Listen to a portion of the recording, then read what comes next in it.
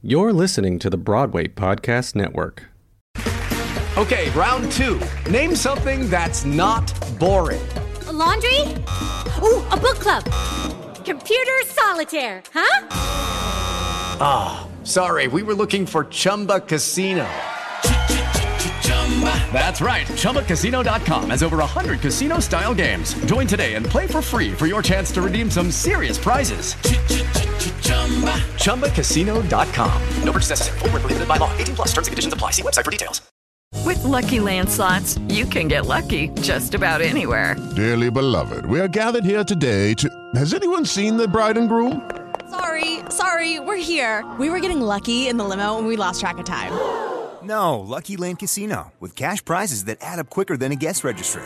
In that case, I pronounce you lucky. Play for free at LuckyLandSlots.com. Daily bonuses are waiting. No purchase necessary. Void where prohibited by law. 18 plus. Terms and conditions apply. See website for details.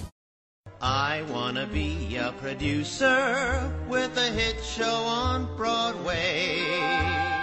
You're listening to the Producer's Perspective Podcast with your host, Tony Award winner, Ken Davenport. Hey, here's a tip for you. If you have a show in New York and you're selling tickets at the TKTS booth, then you want to hire the right promotional team surrounding those customers at the booth to give them information about your show. There's a brand new crew in town called, the Broadway Crew. They're your sales team out there on the front lines, engaging with your customers face-to-face every single day. Their members are trained to sell and present a cohesive professional image for your brand. That's why they've been able to increase TKTS sales for Broadway and off-Broadway clients by up to 25%. That's a huge amount of money. If you want to increase your revenue at TKTS, give Broadway Crew a call. Check them out at BroadwayCrew.com. That's BroadwayCrew.com. And make sure you let them know that you heard about them through the Producer's Perspective podcast.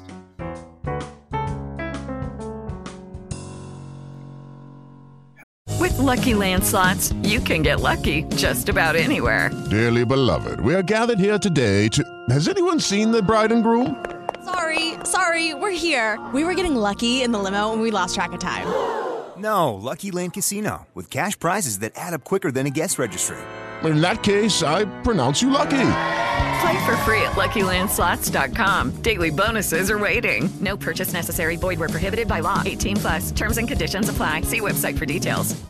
Hello, it is Ryan, and we could all use an extra bright spot in our day, couldn't we? Just to make up for things like sitting in traffic, doing the dishes, counting your steps, all the mundane stuff. That is why I'm such a big fan of Chumba Casino. Chumba Casino has all your favorite social casino-style games that you can play for free anytime, anywhere with daily bonuses. That should brighten your day a little. Actually, a lot. So sign up now at ChumbaCasino.com. That's ChumbaCasino.com. No purchase necessary. VGW Group. Void where prohibited by law. See terms and conditions. 18 plus. Hello, everybody. Welcome back to the podcast. I am Ken Davenport. This is the Producer's Perspective podcast, and I'm very excited to have as my guest today the writer that everyone in New York City is talking about, Mr. Joe Iconis. Welcome, Joe. Hey, thank you. So unless you've been living under a rock somewhere, the reason everyone's talking about Joe these days is, of course, the musical Be More Chill, which took the internet by storm, then took off-Broadway by storm. This past summer, it's on its way to Broadway in what I'm calling the first musical to be moved by social media. But Joe's been on the scene here for in New York for many years. He's a Jonathan Larson Award winner. He's a Kleban Award winner. He's been called the future of the American musical theater, written a bunch of musicals, Black Suits, Things to Ruin, Blood Song of Love, many more. And I've been a fan for a long time, so I'm thrilled that Be More Chill is happening for him. So, Joe, yeah, you're a part of the millennial generation of musical theater writers. So I guess my first question to you as a millennial is, why musicals? Of all the things you could write and all the things you could do, why did you choose musicals? I just have always had such a deep, insane love of musical theater. As much as I might be, branded a millennial or sort of like contemporary musical theater writer, I'm super traditional insofar as like the shows that I love and the kind of writer I want to be. I feel like it's like a very sort of old school thing. And so for me, you know, I've the first show that I ever saw was Little Shop of Horrors. I saw the original production of the Orpheum, September 27th, 1987. And it just immediately, it like injected this love of musical theater into my soul in a very crazy way. You know, none of my family is in theater or the arts in any way. And so I found the arts sort of through musical theater. And to me, it's always been just the best way to tell a story. You know, I just love what happens when you know, combine drama and music and you put it in a room with a whole bunch of people all having the same shared experience, you know? So it just feels like, you know, of course musicals. I wouldn't know how else to tell a story. How old were you when you saw Little Shop? I was 6 years old. It was for my 6th birthday. My birthday is September 22nd, and so my dad took me for my 6th birthday, and it was right at the end of the run. Little Shop closed in November of '87, and the movie had already come out, and so I'd seen the movie and I was obsessed with it, and literally saw a commercial for the stage show, and I was like, oh, that's that movie that I like. This is live on stage. I would like to see that, please. You know, and I had seen, like, you know, Sesame Street live and like that kind of thing. And so, and so I went as a 6-year-old, and it was crazy because I was like a very shy kid. You know, I was very shy and like really easily scared, and I was like a kid who would, you know, cry at just everything, right?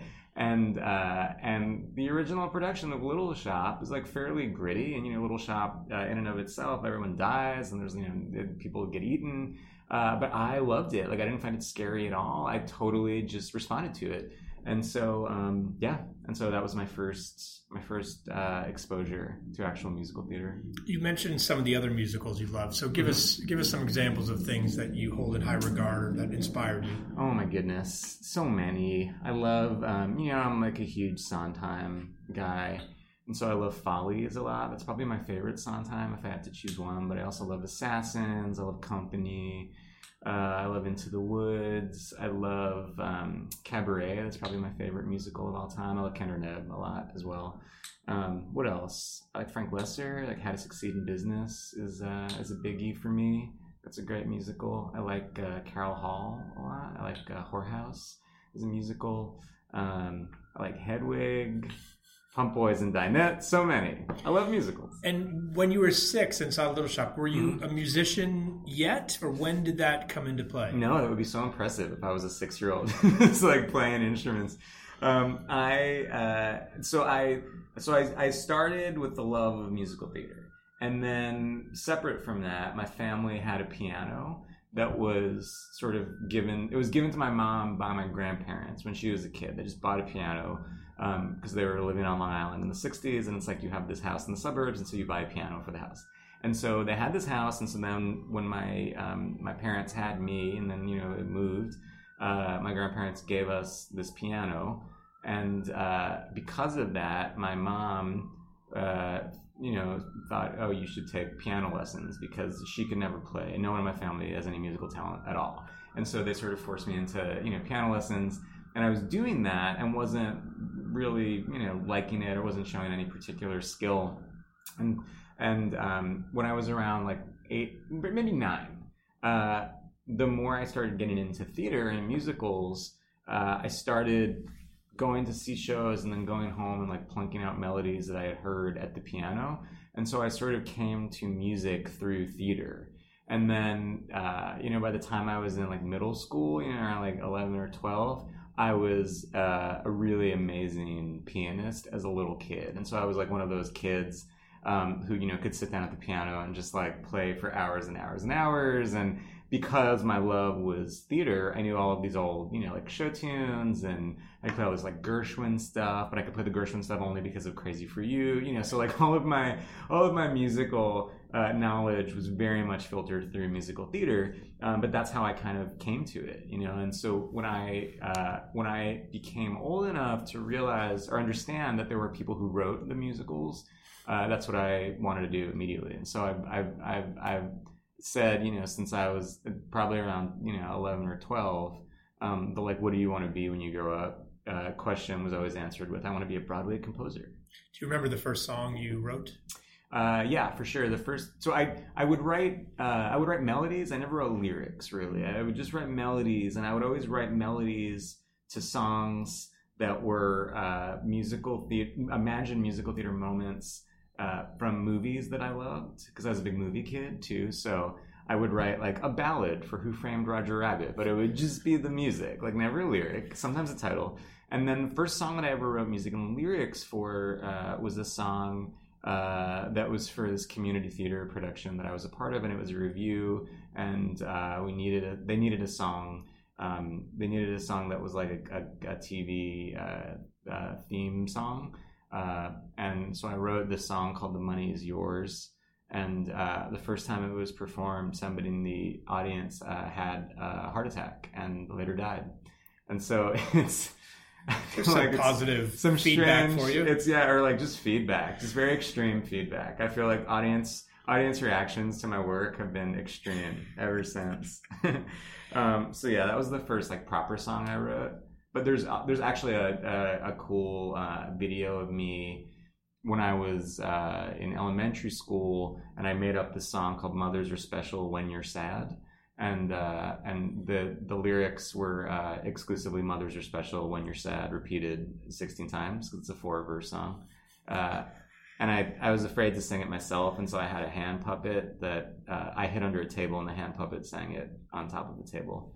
And so I guess that was like my first, but "The Money Is Yours" is the first one that killed.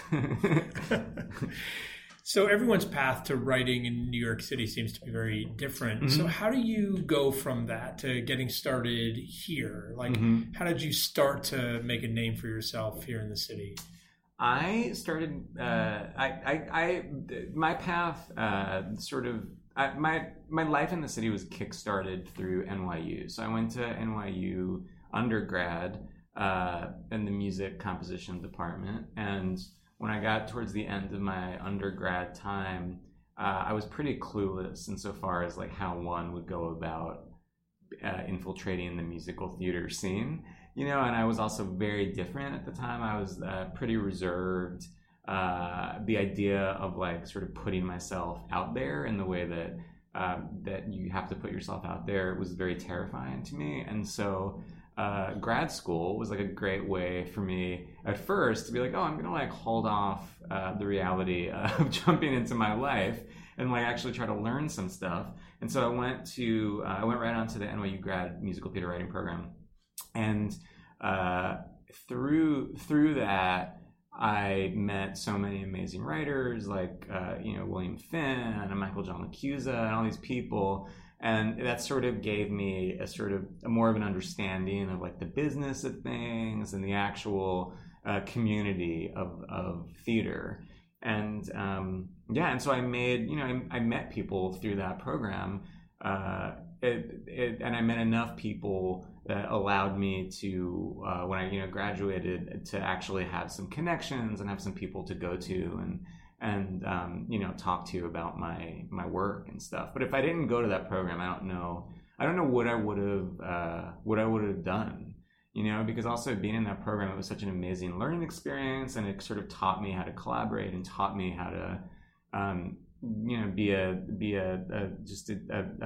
man living today. I feel like I grew a lot like as a human during grad school. So so that was kind of the thing that gave me the tools to be out in the world. And what was the first musical you wrote? The first musical I wrote was Black Suits, which was my thesis musical at NYU. And so that was another thing where I graduated with this musical that people kind of knew even before I graduated, just because of the sorts of people who travel through the NYU program.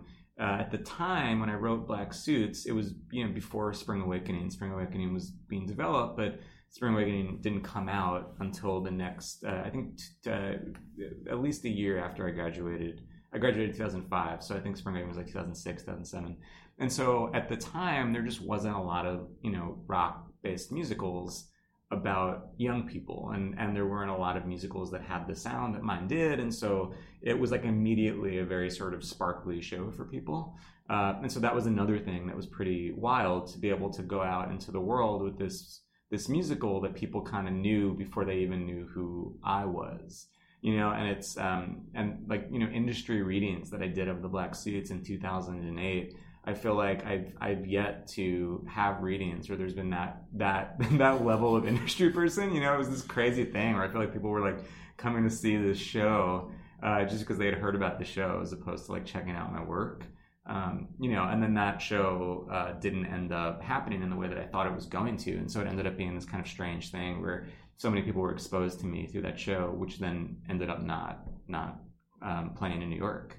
Yeah, was that obviously it was disappointing to you. How do you come back from that of having a reading attended by so many people? I remember news about this. Yeah. And you probably think, oh, here we go. This is how it happens. I go to NYU, it's going to Broadway. Man, yeah, yes is the answer. I thought that it was everything was so positive. The momentum was so positive. Like from when I was graduating grad school, like I really felt like, oh yeah, Black Suits is going to open off Broadway. It's going to be like this big, sort of like watershed moment. Everyone's going to be like, oh, there hasn't been a musical like this since Hair or Rent or I don't know what. And it's going to go to Broadway and like, I'm set. I did it. And, it didn't happen, which is fine, but it was definitely confusing and definitely like, oh, this is not it. I mean, there's no rules anyway. And so part of it was kind of, I don't want to say liberating, but it was sort of, it wasn't like, oh, I was going after this, this job that I didn't get it.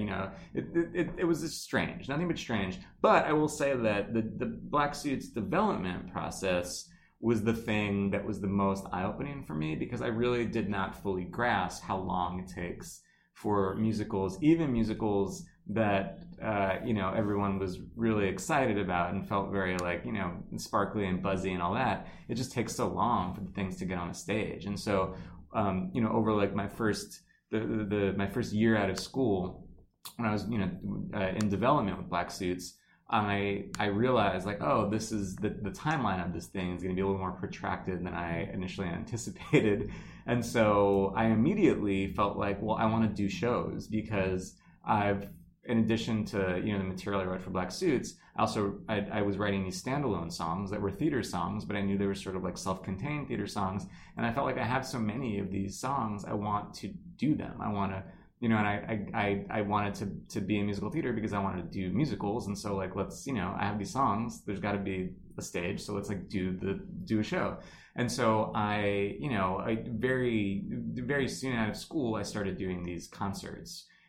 Which then became the things that sort of introduced my work to a much larger number of people than certainly than Black Suits, and so I had this other outlet, on that, and doing these these concerts and sort of doing these theatrical endeavors on my own.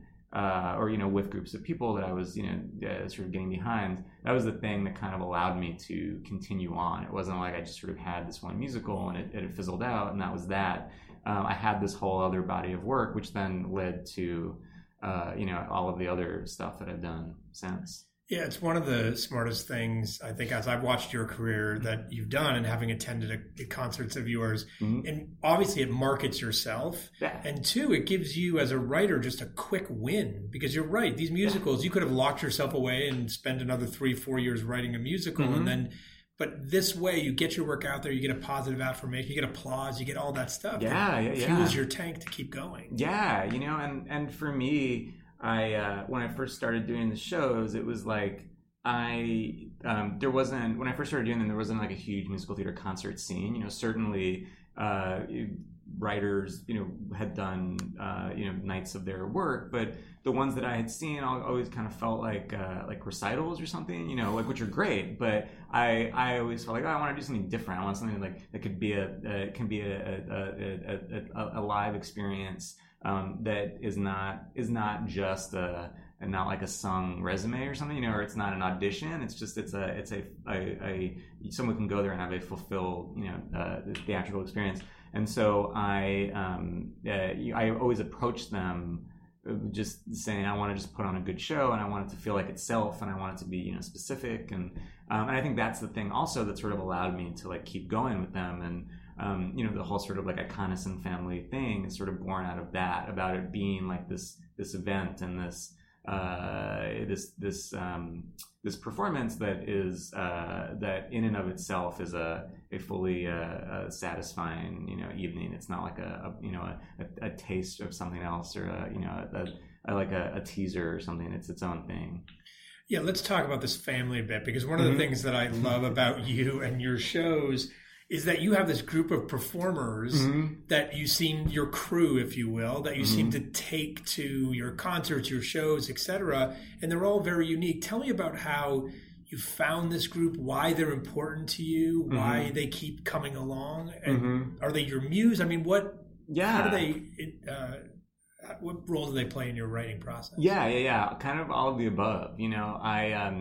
The initial impulse to do something like this really just came from the sort of art that I've always responded to. And so I've always loved the idea of a rep company. I've always loved the idea of a troupe of, actors, performers, who are all together, and one night they do Uncle Vanya, and the next night they do Damn Yankees, and I just always loved that sort of idea of like these like a band of artists who are all each doing different things, and each have different roles, and it changes all the time, and I my sort of my favorite artist, if I had to pick one ever, is Robert Altman, the movie director. And Robert Altman had a similar sort of thing where he used a lot of the same people, actors, but also people behind the scenes, and as an impressionable budding artist, that was always something that I just thought was so cool, and I loved his movies so much, and I understood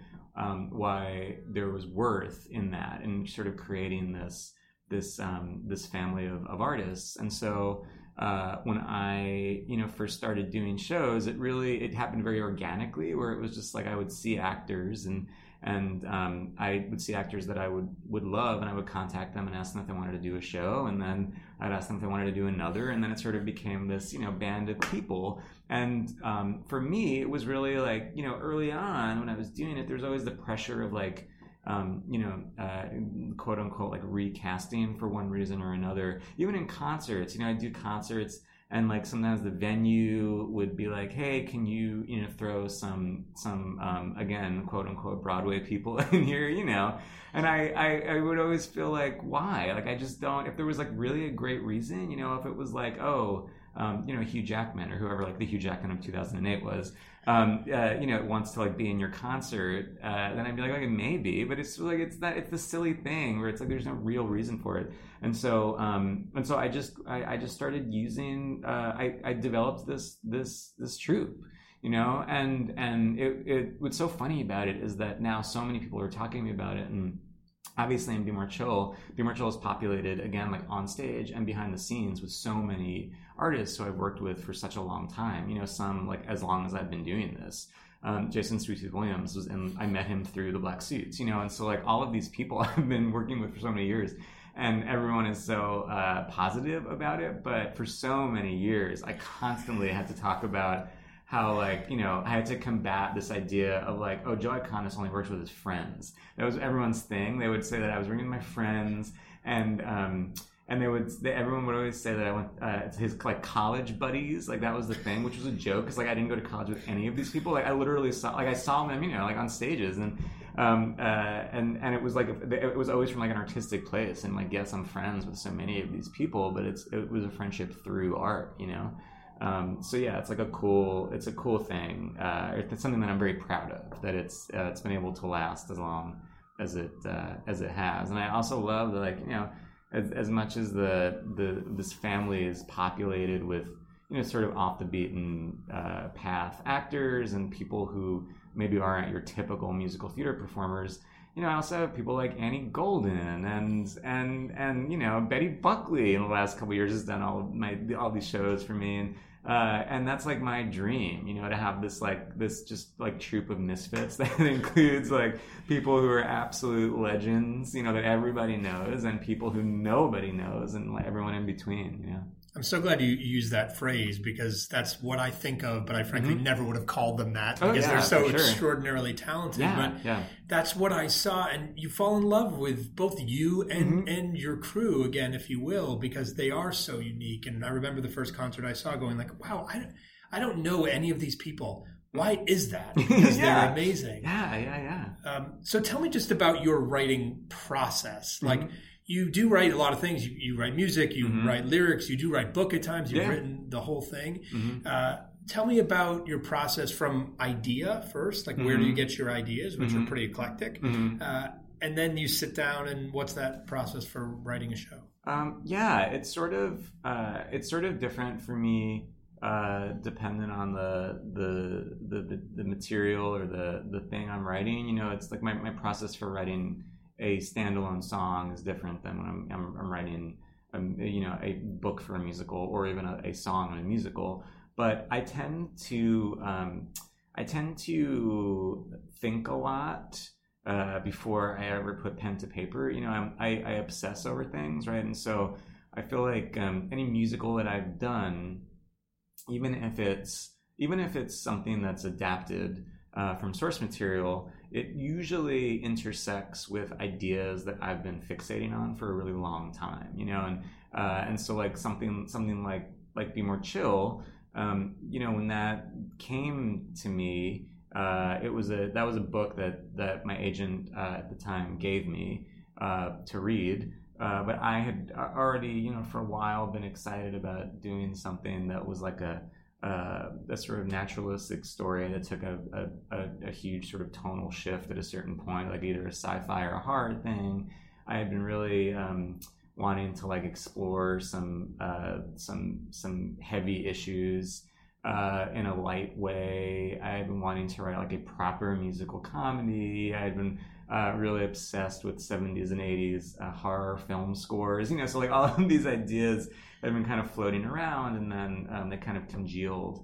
And so when I finally settle on something, when it's like all the ideas sort of come together, then I just, I'm a big outliner, and so like when I start a project, I outline fairly explicitly, and I do like play songs where I think they're going to go, and it's just a lot of like thinking and brainstorming with other people, just with myself, and I feel like there's so much that goes into it before I ever actually start to write anything, that by the time I really get in there to write, I tend to write pretty quickly, or it'll sort of come in bursts. Just because I feel like, I've been doing, I've been like, writing this thing in my head for whatever, a month or a year or 6 years, right? So like when it's time to finally write it, it's like I have all of the sort of, brunt work or whatever kind of done already. And then my actual writing process is pretty messy. I'm not someone who has like a specific time of day that I write. I kind of write whenever inspiration strikes, which usually means I write when there's like a deadline, or I write when I write to put out fires, essentially. I feel like I'm overextended enough where there's always going to be at least 3 projects where if I don't write this thing, someone's going to get really angry at me, and that's usually the thing that inspires me to write. But when I'm writing a song or scene stuff for that matter, I write at I'll usually start away from a piano, and I'll usually have like an idea, like a hook or something in my head, usually with music implied. Then I'll go to the piano and write a little bit. Then I'll go away from the piano. I like to write in public a lot, so I like to write at coffee shops or bars or anywhere where there's action happening. I tend to not do well in like quiet rooms. I like to have like some distraction going on. And it just kind of happens, but messy. How do you stay objective when you're doing all 3 elements? Do you count on your director to bounce stuff off of, or are you just able to do it yourself? Like, what's that process like? I'm super collaborative, and I feel like everyone is like, I'm a great collaborator, but I think I actually am, because I've had so many projects where I've written all three myself, or enough where I've written all three myself. When I'm writing, all I want to do is finish so I can get it in a room with other people. Like I realize that I kind of dislike the writing. Like I kind of dislike the like blank page, fill it up with something part of writing. My favorite part of writing is when I can take a script and go into a room with a director who I love, and with actors who I love, and with a stage manager who I love, and any human being who's in the room. It goes beyond hearing feedback. I like truly believe that theater is a collaborative art form, and I think that everyone's voice it has a place at the table. And so for me, it's just a matter of getting something on the page, and then once I do, I want to hear from everybody. And when I say everybody, I mean people who I love and respect and jive with, not like random people on the street or people who I don't think share a sensibility or whatever. It's that. It's trying to like get something down so that I can immediately, as quickly as possible, I want feedback of other artists who I love. So let's talk about Be More Chill specifically. So This was a commission originally, is that right? It was a commission, yeah. The idea came from myself and Joe Trace, the book writer. We knew it was something we wanted to do, and we had both been talking to Two River Theater in Jersey about doing something, and they said, why don't we commission you to write this Be More Chill thing you want to write? So you write it, you put it up there. Mm-hmm. When did you know it was something special that was resonating with an audience? Was it that first preview? Was it run through? Was it months later? It was, I would say as soon as we got it in front of an audience, even in a reading setting, it felt like, oh, this is a special one for sure. And as soon as we started performances at Two River, it felt like, oh yeah, this is connecting in a real way to the people who are watching it. It's crazy, but it's the way that it felt going into the premiere at Two River was not dissimilar to ways that it has felt on shows of mine in the past. I've had quite a few experiences now where I've had a new musical and there's been a lot of momentum going into it, and a lot of people say things to me like, oh, this is the one that's going to go from wherever we happen to be in Barrington Stage Company or Ars Nova or wherever, and go to the fancy theater off Broadway and then go to Broadway because look how people are loving this, everyone's loving it. And so, with Be More Chill, that was sort of like the third or fourth one kind of like that I had. And so it was exciting, but nothing about it felt like, oh, this is like an extraordinary example of this. It sort of felt like, oh, this, we're doing this again, where everyone likes this thing and it's going really well. And people are crying at that song about the kid in the bathroom. And so it definitely was something that people were responding to. And then, we opened and we got a review that was not a great review, and it just all, it was all over. It was a very palpable, letting the air out of the situation, feeling that again has happened to me pretty much every time I've done a new musical like that. And so the thing that was the most notable about Be More Chill was that it felt like the most disappointing. It's when nothing was going to happen, just because it felt it was like it so clearly was connecting with people, and it was just such a bummer because it felt like the group of people was so right on, and there had been it felt like there were so many hopes pinned on the show. That it was particularly disappointing when it became clear that nothing was going to happen with it, But then something did happen. But then something did happen. Thanks, Internet. Yeah. So tell me about that and when that happened. Yeah, man. It only happened because the album was made, and the Two River Theater, bless them, said when, after the show opened and it was clear that nothing was going to happen with it, they said, we really love this show and we are very proud of it and we want to make this album. We want to, have a Two River Theater album and we want to preserve this thing. And so they paid for the album and we did the album on Ghostlight, who, Kurt has been very supportive of me my whole career. All my other albums are on Ghostlight. And we made it really soon after we closed and released it Halloween 2015. And, people liked it, but it was the amount of people who, are going to like a cast album of a show that played for a month in New Jersey. Like it's that, that core group of theater fans.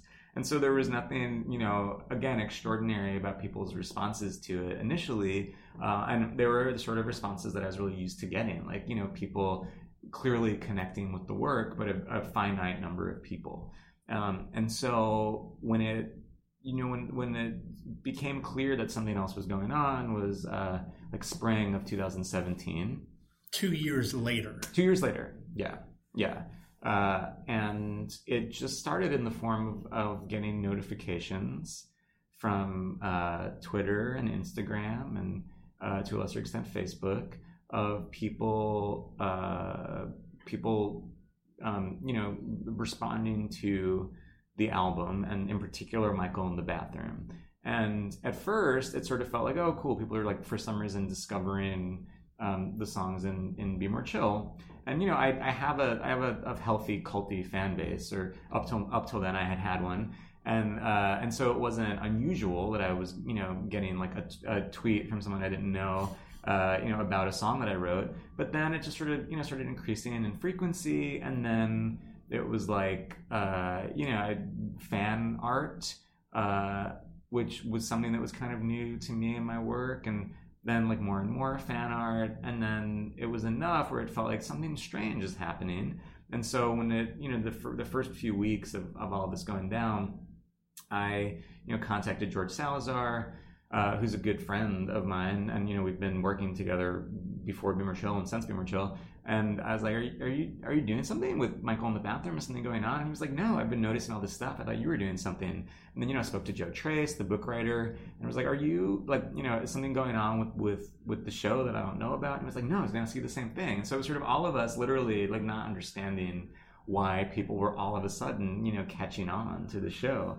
And then it became really apparent that it was something that was more than just a few people discovering it. It felt like, oh, this is a thing that's happening, and it's it's just such a silly word to say, but it's a viral thing, and it was really happening. And so then, I involved Ghostlight, and at first Ghostlight was just sort of what? It's good, some people are tweeting about it, good for you. And then, of course, people started buying the album, which is something that just, people just don't do. People don't buy albums, and people certainly don't buy musical theater albums. And so then, Ghostlight was like, wait a minute, what's going on with Be More Chill? What is this? It's I don't know. No one knows, man. And so then, Ghostlight made this Michael in the Bathroom music video when all of this was first starting, and that music video started taking off. And then over the course of last summer, just the numbers associated with everything to do with the show just started growing and growing and growing. Really, really extraordinary numbers for an album of a show that had never played New York City, and that had played New Jersey 2+ years ago. And so it just kind of built from there. It's pretty wild. And all of a sudden something is happening. It goes off Broadway. It sells out in an instant. Yeah. And now you'll open on Broadway in the spring. Yeah. So how does that make you feel, says the podcast host / therapist? What are you excited? Are you oh, here we go again? What? No, I am so excited. And truly in disbelief. I have wanted to have a show that I care about on Broadway as long as I've been in the world of musical theater, and longer. You know, that has been my dream. When someone's like, "What's your dream?" The politically correct answer is always like, "I want my work to be seen by as many people as humanly possible," which is the truth. 100%. But like my dream is to have a show on Broadway because I love the idea of Broadway. I think it's so cool. I love that huge shows can exist next to little shows, and I think there's real worth in it. And I've always loved the idea of having a show that I cared about, you know. And I always thought like I would certainly not, you know, if I made it to Broadway as a writer of a show that I felt weird about, or, you know, some like maybe less than ideal situation for what my ideals are, I wouldn't like kick that out of bed. But the fantasy version was always going to Broadway with a show that I really cared about, that I thought was really good, and that was representative of me as an artist and a human being. And like the triple fantasy version of that was getting to do it with artists who I loved and respected, and who I'd really believed in and had a relationship with. And the fact that that's happening is really unbelievable. And the fact that it has happened the way it has happened is just something. I mean, I could never have imagined it because it didn't exist, you know. So it just is so bizarre, and it really has given me like a lot of faith, you know. I had so many disappointments, not artistic disappointments. I've been really lucky to have like great artistic experiences in my life, and I'm very lucky, and I've had a lot of opportunities. But I really have experienced, you know, these huge sort of crushing disappointments so many times. And I really believe there was a certain way that you had to get to where I wanted to get to with the sort of stuff that I was writing. You know, I've always felt like I'm writing these musicals, whether they're based on properties or not, that are a little bit left of center and need certain things in order to get to Broadway. And Be More Chill is a musical that, you know, it's not based on a big movie, and there was no famous person in it, and it wasn't written by famous people, and there wasn't there wasn't like a titan, you know, producer who was shepherding it along the way from the beginning, and so I felt like, you know, it didn't check a lot of boxes that needed to be checked to get to Broadway. And the fact that we were able to get there is it just makes me feel like, oh wow, there actually is another way of doing things. Like there just is. And even if we don't like make it for very long on Broadway, we got there, and the fact that we got there, I truly think is like worth a damn, you know? Yeah, I 100% agree. It's really extraordinary. And I just love the fact about that you're getting there the way you want to get there, as opposed to, frankly, writing the score to Who Framed Roger Rabbit or Mannequin the Musical or whatever someone would hire you Mannequin to do. the Musical. I know. I would choose Mannequin 2 if I had to musicalize one of the movies in the Mannequin franchise. But yeah.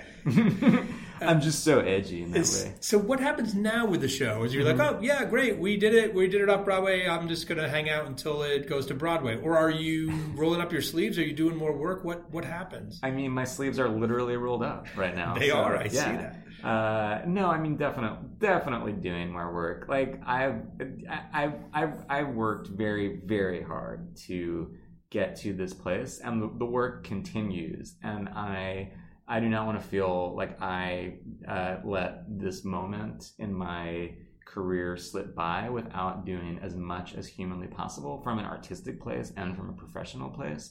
And so we're definitely going to be doing some work on the show from off-Broadway to Broadway, not changing it in a way that's like Broadwayifying it, which is so funny. Like so many people have asked me, what is the Broadway version of this moment or this moment? And it's like, it's the off-Broadway version, but in a different theater. You know, it's like it's the off-Broadway version with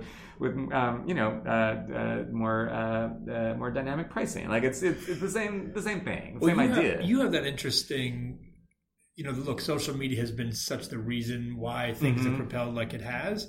Well, if you were to quote-unquote Broadway-ize it, you could have the reverse effect, right? You could have all these fans. Oh, yeah. Can you imagine if the fans revolted? If the Be More Chill fans revolted, like that would just be... I think Broadway would just be gone. Like they would just be running rampant like lunatics through Times Square because we had, ruined this sacred, ramshackle musical. But yeah, but also like that's what's been so funny and specific about the whole fan base thing is that as much as the fan base got the show the people who need to get interested in a show interested, so that it ended up on a stage. It was a lot of pressure, and it was something that I've never experienced as a writer when revisiting something, any sort of rewriting. And we did quite a bit of rewriting on Be More Chill for the signature. Anything that I did, I had this voice in the back of my head or the front of my head saying like, "Oh, millions of kids are going to be so pissed off that you just changed that word." That it's like there are fans who know every single syllable of that Cast album, and I was very aware that anytime I changed something, it was going to be notable. And I believed that the people who responded to Be More Chill in the first place responded to my voice and Joe Trace's voice, and those voices I think are the same as they were in 2015, but I'd like to think that we're better writers than we were in 2015, and so I believe that they would go with us no matter what we did. But it was like it was scary, and there's this one song that I never thought that we got right. It's Two River, and it was one of those moments where you're developing a new musical, and I feel like at a certain point you just have to put the pause button on. You don't crack it. It's just like, well, this is what it is, and we've run out of time, and so this is what it is for now. There was this one song that I always was like, we never got that right, and it always made me cringe at Two River, and I always felt like, oh, if I'm given the opportunity to do something else with Be More Chill, that's like one of the no-brainer thing. I'm gonna do some work in this song. Clearly needs work, and we had this box office opening event for Be More Chill before we went into rehearsals and anything. And a lot of fans came, and so I got to interact with people and fans of the show, and so the song in question is the song called "The Pitiful Children." And this woman came up to me, and she was so excited about the show and so passionate and telling me how much the show means to her. And she took me by the shoulders and she looked in my eyes and she said, "Just promise me one thing. Promise me you're not going to touch the pitiful children." Oh my literally gosh. Said it. What did you say? And I stammered, and I guess I lied to her, and I was like, or I gave some politician answer where I was like, we're going to try with the best of our abilities to maintain the integrity of the Be More Chill that you know and love, while also making it the best theatrical experience it can be. But it was so heart stopping, and I've literally thought about her all the time, and I am so terrified for her to see the show. And maybe she's seen it. I don't know. Maybe there's hate mail waiting for me at the signature. But but it's that kind of thing. And I just every moment I rewrote, I was like, oh man, are the people who built this thing up gonna then just revolt against it and tear it down because of my poor rhyme or something? But having watched a bunch of those fans, literally I've seen them in merch, walking up 8th Avenue coming from the show. I think they're fine. Yeah, no, they've been very kind.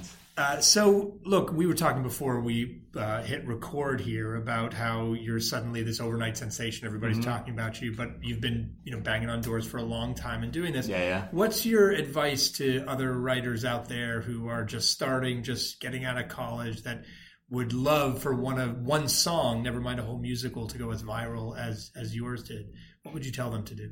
I would tell them to... all of my advice has become very cheesy these days, but just believe that you can do it. I am someone who would not have thought that what happened to my show was possible, and I 100% did not try to make that happen. I just tried to make the best show I possibly could. And so that's definitely something I would say to anyone. Just try to make good work. Don't try to think about how you can make this thing that you're working on, go viral, or how you can make it do whatever. Just focus on good work. And I think if it connects with people, it's going to connect with people, but it has nothing to do with the making of it. I think all you can do is try to be honest and truthful, and just believe, and just keep keep going, you know, because it's not, and all I know is like my own experience, but it's I where I am right now is not where I thought I would be certainly a year ago. And it's just, it's amazing. Like, I think that there's the world is changing, and there's new ways of doing things, and there will only ever be new ways of doing things. So just, you know, believe that. So my last question, right, which is my genie question. I want you to imagine the genie from Aladdin comes to visit you. Nice. And wants to congratulate you on believing in the genie and in all other things.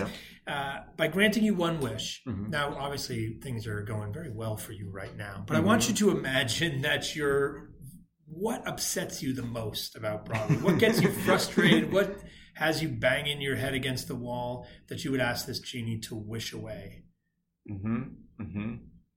About Broadway specifically? It can be about theater in general. You like to draw outside the lines. We'll let you do the same with the question if it so inspires you. Oh man, this is so hard. A new rule: you can't say ticket prices. Amazing. I wouldn't say ticket prices. That's I don't know. I want to say a good thing. I think that if I could ask a genie to wish away one thing about the current state of theater, close-mindedness.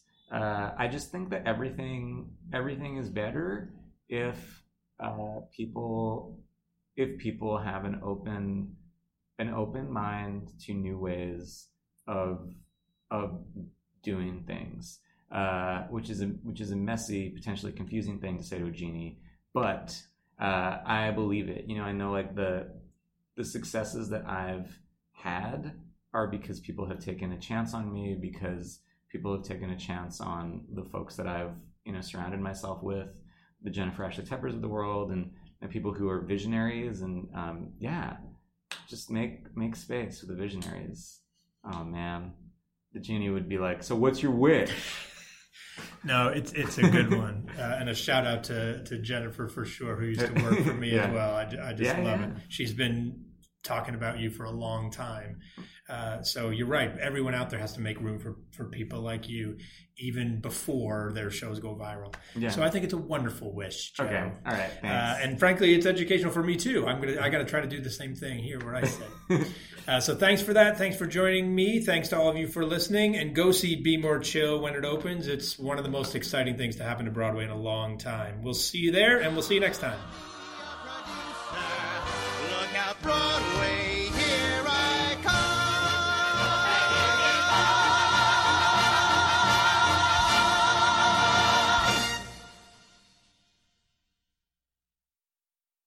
Hey, it's Leslie Odom Jr. here on the Broadway Podcast Network to tell you about the Rise Theater Directory, a program of Maestro Music. Rise is a national online resource designed to connect and empower backstage and administrative and creative theater professionals from underrepresented backgrounds.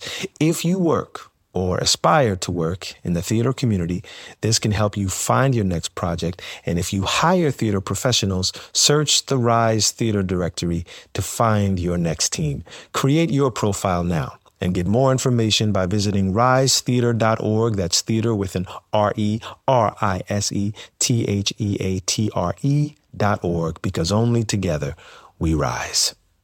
Hi, y'all. This is Kristen Chenoweth. Hi, I'm Gloria Estefan. This is Sarah Bareilles.